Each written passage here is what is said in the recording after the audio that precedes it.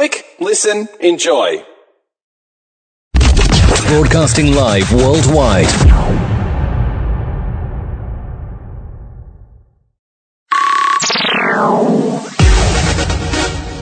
Thank you for tuning in to Talkline Network Radio, America's longest-running Jewish broadcast network, the voice of the Jewish community. You're listening to Talkline with Zev Brenner, America's premier Jewish broadcast on the air since 1981. Welcome back to the program. I'm Zev Brenner, and as I mentioned earlier, we're doing a tribute to Rabbi Abraham Twersky of blessed memory, great Hasidic Rebbe, who also was involved in helping people. And this is one of the interviews we conducted with him. It was about 10 years, almost a little bit more than 10 years ago, just as fresh today, just as relevant today as it was then. So here is our interview from 2010 with Rabbi Abraham Twersky of blessed memory.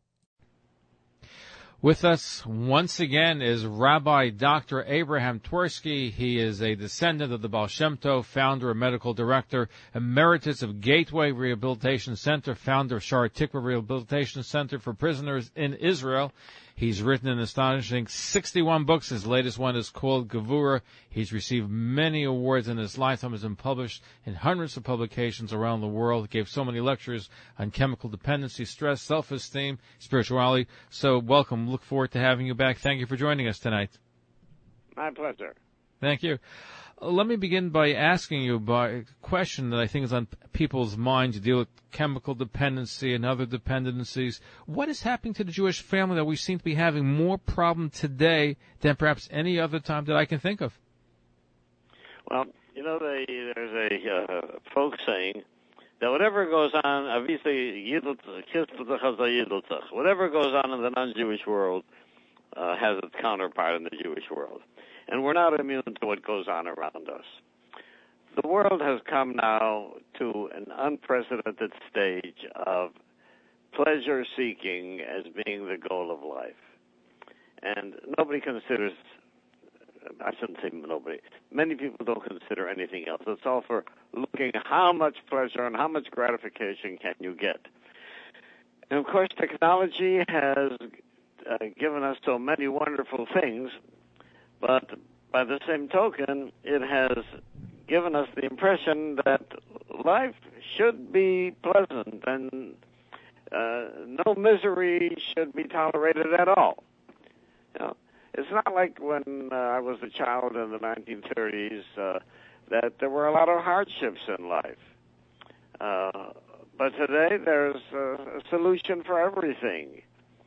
You know, I remember traveling to Los Angeles from Milwaukee, and it took 60 hours by train, 2 days and 3 nights. Well, then they do it in 5 hours. So everything is faster today. I'm sorry? So everything is faster today, but it seems to me... It's not only faster, it's immediate. So people want immediate gratification. We've lost our tolerance. You know, you go on your computer, and one of the pop-ups says, "Is your computer too slow?" You know, the fact that it takes 35 seconds to get something is intolerable. Right. So, people who are looking for immediate gratification, one of the easiest ways to get immediate gratification is with alcohol or drugs, because it gives you a sudden high or whatever change of mind that you want. But Rabbi Torrey, hasn't always been the case, people looking for gratification? In the 60s, they say, was the me generation that began. But why all of a sudden is it permeating the walls of the ultra-Orthodox, the Orthodox community, yeshivas, Hasidic communities, where you have good kids from good families, drug abuse, alcohol abuse, pornography abuse, internet addiction? Why all of a sudden are we seeing so much more? These problems have always been, at least in the last 20, 30 years of the me generation. Well, I don't think that they've always been there. Pornography became an issue in the last few years with the spread of the Internet. But alcohol and drugs certainly were available. Yeah, alcohol. You see that alcohol is very strange.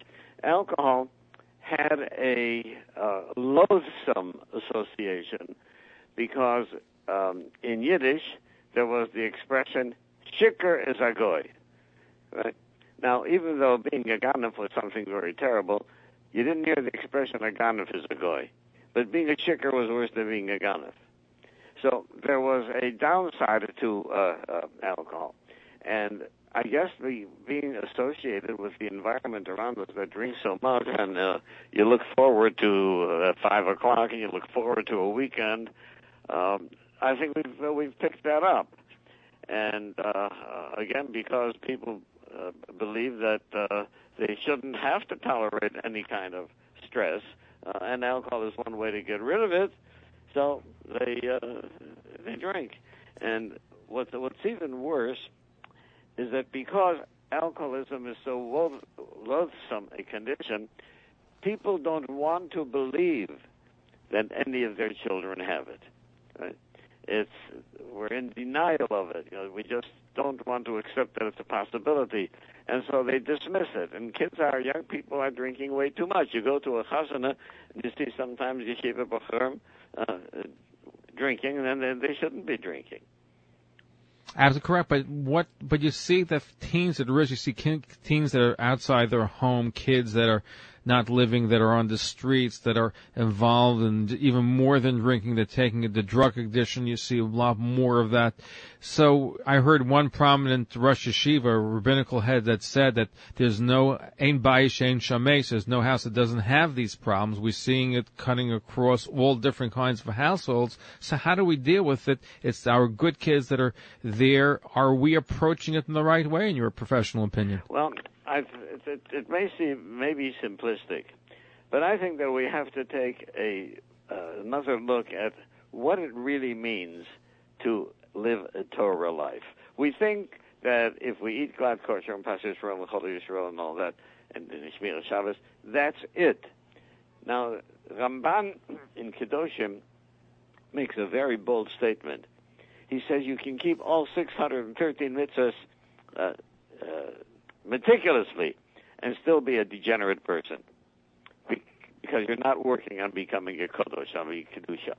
And Kedusha means, according to the Ramban, not indulging in things that are permissible. Yes, it's permissible. You don't have to have it. Right? Now, that's a concept that the Ramban talked about, 900 years ago. But nobody wants to hear it because look what we've got. When I was a child, there was no kosher Chinese. There was no kosher Korean, kosher Italian. We did not have glad kosher delicatessen. We did not have Cholav Yisrael ice cream. And all of these things have now been made available to us, and what we're doing, what the Ramban said we should not do. But is having kosher Cholav Yisrael ice cream means that we're having problems with all kinds of addictions and family stress? Is that the cause? Well, what happens is you learn to indulge, and nobody thinks of, the Stapler said it so beautifully. He said, when we were children, he said we didn't have anything. He says getting a fresh apple it was great. Nobody heard of candy, right? And he says today kids are given everything so that we don't have something that they want. It's a calamity, it's a disaster, and so the world has changed. But isn't part of the problem? No, I was going to ask. Go ahead, Rabbi Twersky. Yes, I'm sorry. Yeah, I think that what has happened is that we have to take the. I'm not saying, look, don't have Cholav Yisrael ice cream. That's not the problem. I'm saying that people should begin to focus on what it means to live a Torah life over and above keeping the mitzvahs, and that is developing the midos of Torah. Right? There's a Reb Chaim Vital that says something very amazing.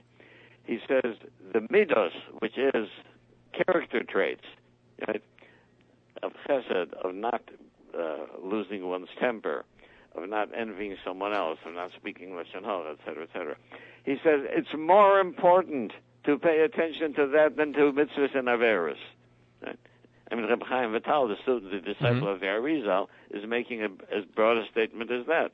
Right? So I think if a person learns something about midos, you learn something about self-control, right? But people who are, quote, frum, right, and they're provoked and they lose their temper, right? Now, Reb Chaim Vital says, when the Talmud says that losing your temper is avodah zorah, that's not an exaggeration. It's avodah zorah mamish. Idolatry. Mamish avodah zorah. But why do you suppose idolatry. that's the case, right? Where here you have, I think, one of the most learned generations. The parents learn, they go to yeshiva, they go to kollel. The kids also in yeshivas, so they're learning all the right stuff. So what happened to the values? Why aren't they learning these midos? Take a look. A person can be a Talmud Chacham and can be very observant, and then something goes wrong and is irritable, and then he explodes in anger, right? And nobody would say, "Oh, he's a shegitz." No, he's a tzaddik. Yeah, and I say from what Rabbi Chaim Vital says, he's as much a tzaddik as if he was eating treif. So why isn't this being taught in yeshivas? I'm sorry? Why aren't these midos, these characteristics, taught to the students in yeshivas? Well, first of all, and Rabbanim speaking about it from the pulpits. All right, I do think that all of that is necessary. I think it has to be emphasized more in yeshivas. I think Rabbanim have to talk about it more. But primarily, it has to be in the home, right? Now, something is going awfully wrong in the Jewish home, where we see that we are now dealing with an unprecedented number of failed marriages. Yeah, the Torah permits a get. Divorce, Yet, right. But 60, 80 years ago, it was a rarity.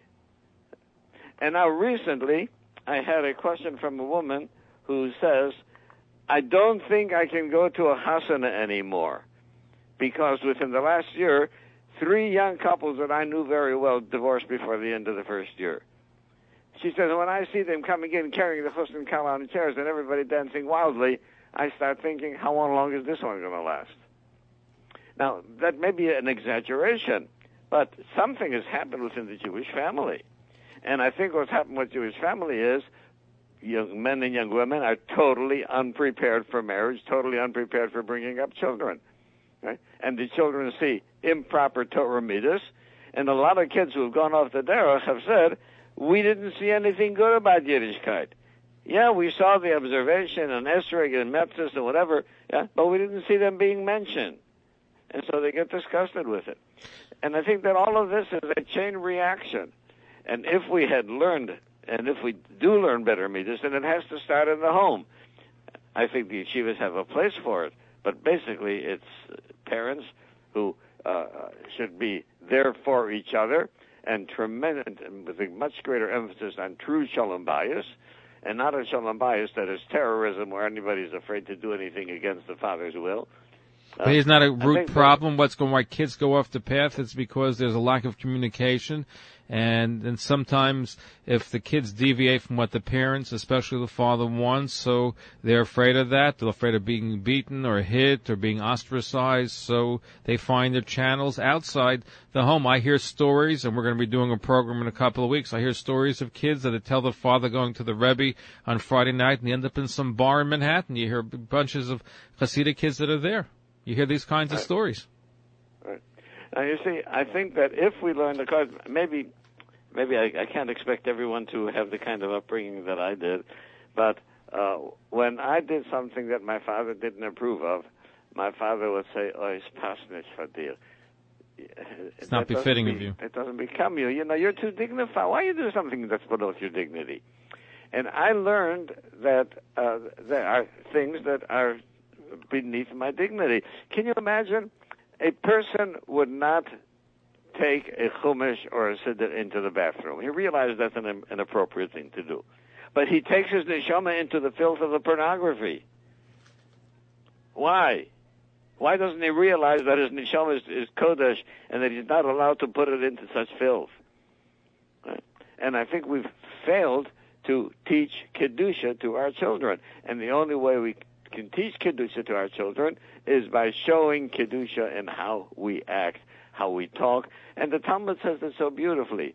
The Talmud says, Ve'ahavtos Hashem Elokecha does not only mean you should love Hashem, but you should behave in a way to make Hashem beloved by others. How do you do that? By transacting in business honestly, by speaking pleasantly. working on your midah so that people should be able to look at you and say, this is a beautiful life. But you raise an important point. It's also economically, and let's face it, we live in economically challenging times. Everybody is trying to outdo each other. Look at the weddings, and yet at the same time they can afford it less than in previous years. We can't keep up with the Cohens, but yet they borrow, they do all kinds of tricks to live up to standard that few can afford. That's also, I think, part of the problem. How do we deal with that? Well, how we deal with that? We have to be willing to take a stand of our own and say, I am not going to be influenced by by improper standards that the society sets. But it's very hard to do that because, you have children to marry off. And we're living in a generation where instead of trying to find out what the midas of the young boy or the young girl are, they're more interested in whether the family uses plastic tablecloths. Which is Mishugav. The standards.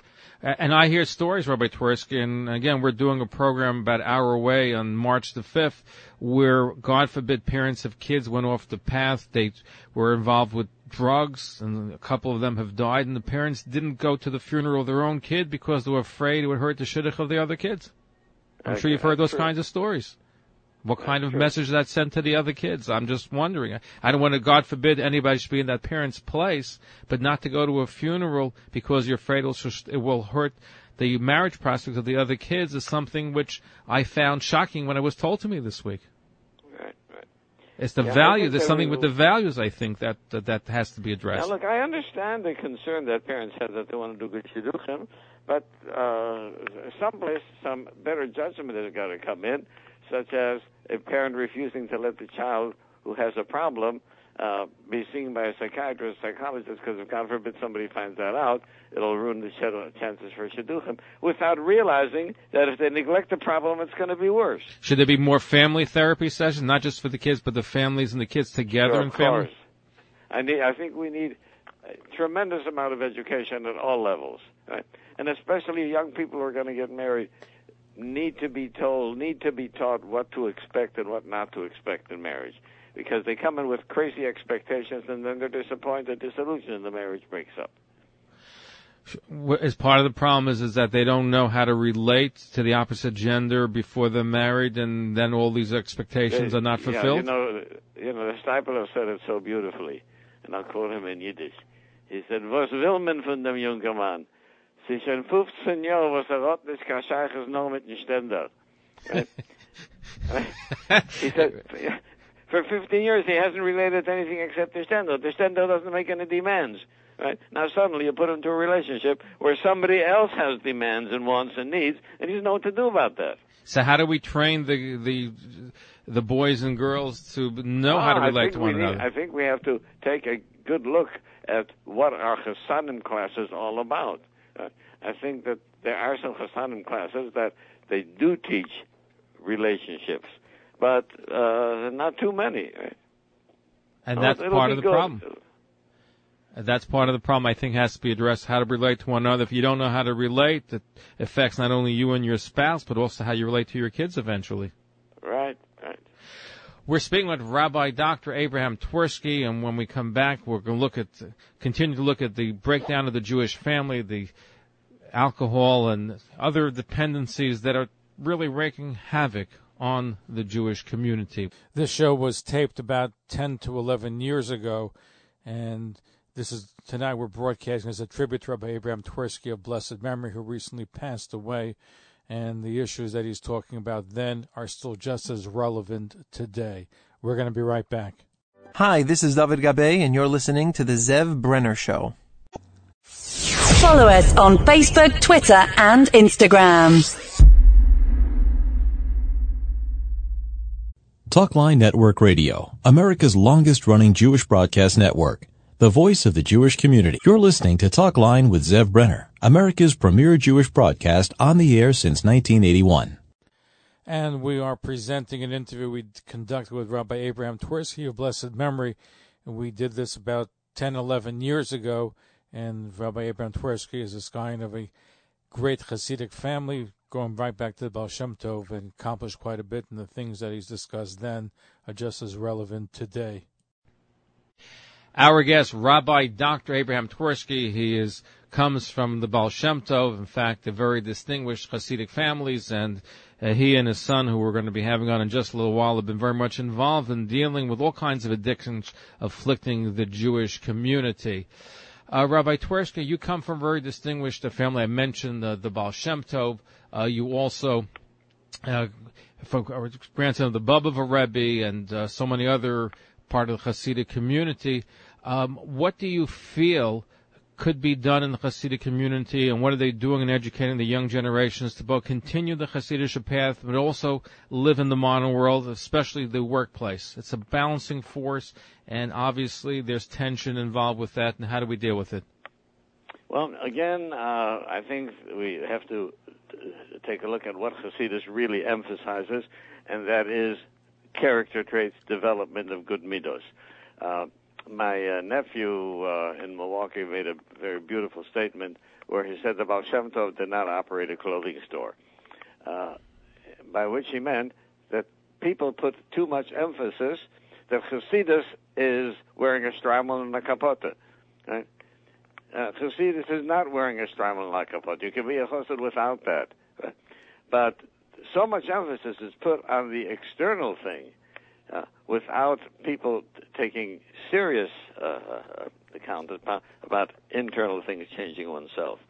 I think Musa was not a Hasidic thing, but it was adopted now by Hasidus, and I think that we should have shiurim in Musa that are not intellectual, but someone who can teach Musa in a way that it becomes an emotional experience, that the person can feel and even have a good cry when he's learning Musa. And you don't see that happening. And meanwhile, you've got the environment out there pounding away at you with all kinds of things. The media is just full of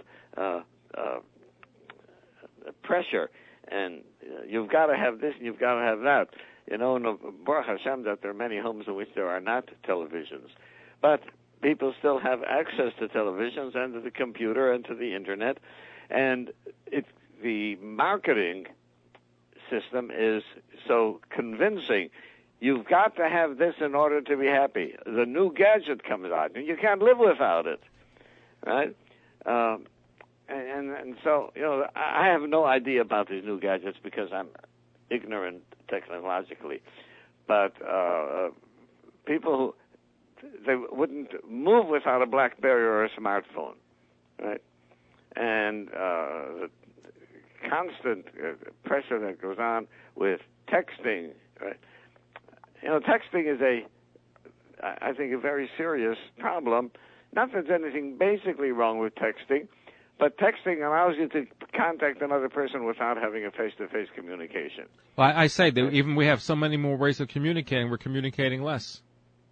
Right. For all the things. So do you support a ban that we have in the, like we have, for example, the Haredi community, a ban on modern technology such as the internet, and they want people to shun it completely, only use it for work to protect it from its ills? Are you supportive of that? Should there be, we teach the kids more happy balance?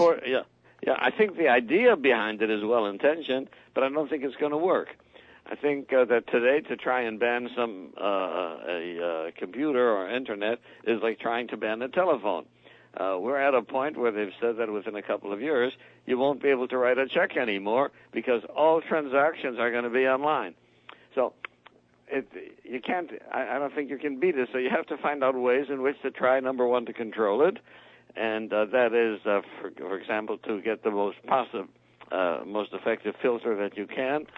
And secondly, to impress, as I said before, to impress people with the kind of kedusha that you're not going to put yourself into a filthy situation. Furthermore,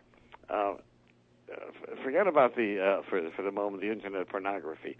Just the internet communications is a way of communicating to other people without any responsibility for having a face-to-face kind of thing. So I can push it off and I can stop the communication. I can't turn off somebody when I'm talking to them. Yeah? So it gives you control of the communication and takes any kind of real emotional exchange, takes it away. So we become essentially robots. Right, become like that computer Watson that's intelligent but doesn't have any human emotions. But you mentioned bands, and I know that you had given a very fascinating interview on Was Is Nice, and every day we hear new bands ranging from concerts to the recent band on the site that you appeared on, Was Is Nice, which happens to do a very good job in covering the news, and they cover important issues. So what's your take on bands in general, and that particular band? Do you feel it's counterproductive? What are we doing by having all these bands out there? Well, one of the ironic things is that when you ban something, you increase its popularity, right? I've sometimes said, "Wow, I wish I could get one of my books banned. Everybody would run to buy it." I think bans are counterproductive. I think the intention is good, but I think that they don't realize that this doesn't happen. You know, people who never would have heard about Was Is Nice, once there's a ban on it, they're going to go for it.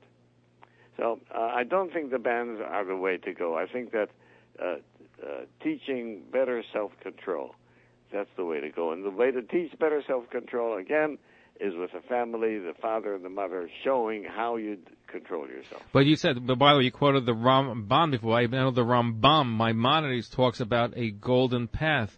And part of being a Jew is knowing how to balance. You're supposed to carry two business cards. One says, B'shvili never olam, because of me the world is created. The other card says, nothing but dust and ashes. We have to know when to use what card. Being a Jew is balancing. It's being able to be in the middle path. And that's, I think, part of the problem. It's very delicate. You see, rather than just the middle path, one of the rabbis compared it to walking a tightrope. And walking a tightrope, you don't have too much leeway because you bend over a little bit too much to the right and you'll fall and get killed. You bend over to the left, you'll fall down and get killed. True. It's a balancing act, and you have to know which way. You don't have too much wiggle room. Very delicate. You don't have too much wiggle room, is what you're saying. Now, we're also in a trend, and I think this is part of the breakdown of the family and breakdown for respect. And I know we live in what I call the prostification of society. The crassness of general society has permeated our community as well. But we see when there are differences within the community on matters ranging from Erev to concerts, Rabbanim don't seem to have a formula to sit down and work out the difference between one another. So we see individual askanim activists filling the void and organizing kol kores, which is proclamations with signatures. We find that some of the disputes end up in courts. So how, in your opinion, should we deal with the great questions of the day? And what impact does it have on young people when they see their leaders are fighting amongst each other, going to court, calling themselves terrible names, and all these bands saying terrible things? What impact does this all have? Well, I think it's unfortunate that this has happened with the leadership. You know, we say that we have to. The ideal is that we have to have a togetherness instead of this fragmentation. It's an evil. I think that the Sultan has got his way. He has, but how do we correct it? Because first of all, part one of the question is we're seeing all these differences. Should there be a mechanism? What mechanism would you recommend that we deal with these problems? Because they seem to be growing. Various groups are fighting with each other within one community, and one, especially in the Hasidic community. You find it beyond the Hasidic community as well.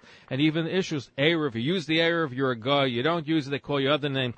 All kinds of things that are going on out there which only exasperate tensions, and I think it doesn't create a healthy atmosphere for the kids, especially when they see the leaders fighting it out in most terrible ways. Right. Look, I think that if our leadership, whatever leadership there is, we don't have any centralized leadership, but if the leadership would be more cognizant of it and get together and have respect for each other. Hillel and Shammai, Beis Hillel and Beis Shammai were as far apart as you could get. Take a look. There were certain marriage relationships which Beis Shammai said are permissible, right? And Beis Hillel said children of that relationship are mamzerim. Illegitimate. Right? So a child is born, which according to Beis Shammai is a fine, legitimate child. According to Beis Hillel is a mamzer, right? And yet the Talmud says that Beis Hillel and Beis Shammai used to intermarry. However, Beis Hillel or Beis Shammai would say to each other, no, this isn't the shidduch for you because this is not permissible according to you, right? But that didn't separate them. So that's the kind of thing that we should be aiming for, and a respect for each other's differences. But we seem to be going in the opposite direction.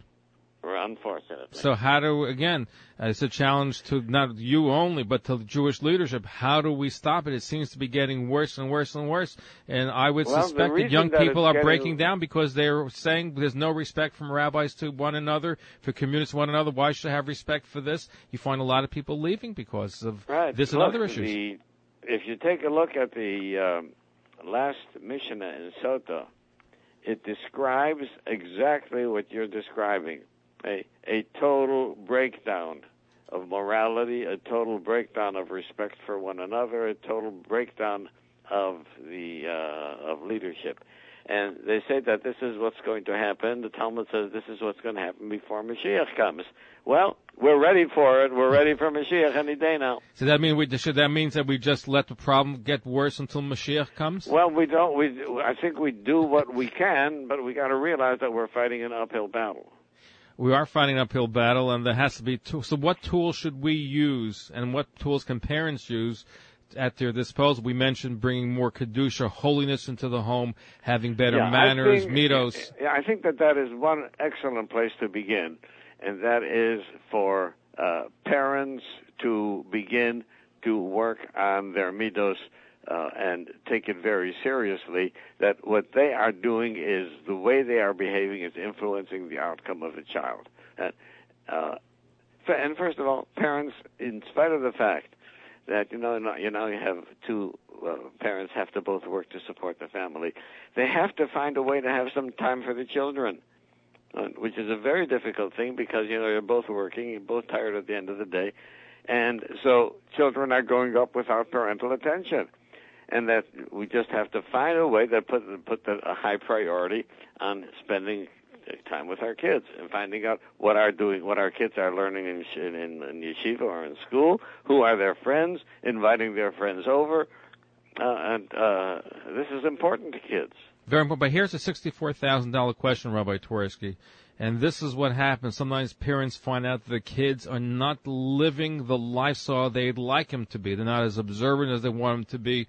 They're not doing the things that they should be doing. So lots of times their reaction is, if you do this, I'm throwing you out of the house. What should parents be doing when they find the kids are on drugs or alcohol, doing things they shouldn't be doing, not observing the mitzvahs, not learning properly? Well, how should parents deal with it? I think this is the number one question that many parents are facing.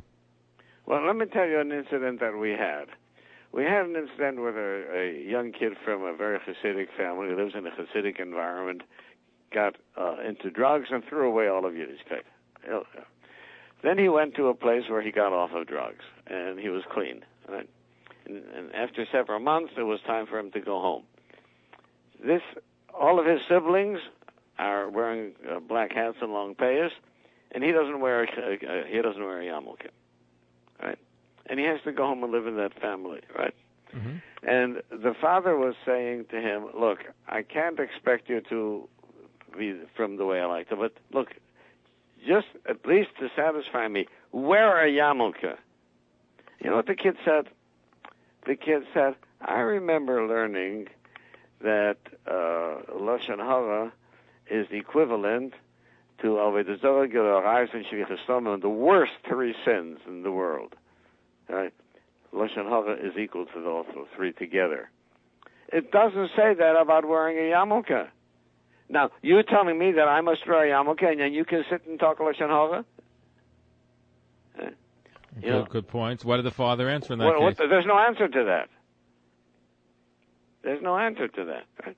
And that's why I say, if the parents learn midos, right, and really practice midos. The fact that on the receiver of the telephone you have a thing, don't talk Lashon Hara, isn't very effective. Right? But if we really take it seriously, right, then the kids begin to have respect for Yiddishkeit. I think that's where it's at. But I think what's important in that case, there's a dialogue. I hear it too, and I hear of parents where they have good families, chashuv are very prominent rabbanim or people who are very knowledgeable, kids that are off the beaten track, not the way they like them, but they have love for them. And I think that's also an ingredient that I think parents have to tell the kids how much they love them, and the kids have to know that sometimes they may be off the beaten path, but the parents are there for them. If the parents are not there for them, I think creates a completely different dynamic. Right. You know, the Baal Shem Tov said, I wish I could have the love for the greatest tzaddik that Hashem has for the worst Rasha. Right. So the fact that a child has gone off the derech is a tragedy, and the parents may have to swallow a bitter pill, but that doesn't mean that they don't love him. So as we close out, what do you think we should be, aside from, better midos, which is easier said than done, better values in the home, better respect the parents have for one another and for the kids, what else should we be doing to try to stop the decline? Well, I think that what we have to realize, we have to realize that this isn't just a question of being from or not being from. We're talking about Torah being Chaye Olam. Our life depends on it. And if we begin to realize that this is a matter of life and death, right, that developing midos is what is going to determine the health and the strength of our families, of our children, of their marriages and their children, then maybe we'll take it more seriously. Before I let you go, you also compose a lot of melodies, including, I think, Hoshea Samecha? Right, that's mine, right. Which one? Hoshea Samecha, that's the one? Right. How did that come about? I know you write 61 books. You can't sit and decide I'm going to make a melody. I remember davening one Shachris, and when I came to that posuk, I just started to sing it, and it's an automatic thing. I think that this is what happens with any composer. Ideas come to his mind. I guess Hashem puts those ideas in his mind. So I'm just happy that I was there to have it, make a tune that people dance to. And still popular today. Rabbi Dr. Abraham Twersky, founder of the Medical Director Emeritus of Gaither Rehabilitation Center, author of over 61 books, including his latest one, Gevura, a descendant of the Baal Shem Tov. Thank you for being here with us. And that was Rabbi Dr. Abraham Twersky, who comes from the Baal Shem Tov, who was a prolific writer, song composer, very special individual, great tzaddik, righteous person, and just recently passed away. And we present this to you as a tribute to him. May his memory be a blessing. Thanks for listening. Follow us on Facebook, Twitter, and Instagram.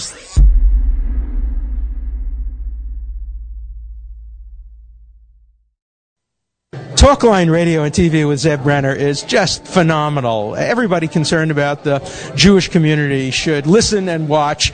He has the best guests. He asks the most interesting questions. He's always so well prepared. It's talk radio and television from a Jewish point of view at its very best. To advertise on the Talkline network and Talkline's email and social media blasts reaching over 70,000 people, please call 212-769-1925, extension 100. That's 212-769-1925, extension 100. Or email info@talklinenetwork.com. Talkline Network Radio, America's longest-running Jewish broadcast network, the voice of the Jewish community.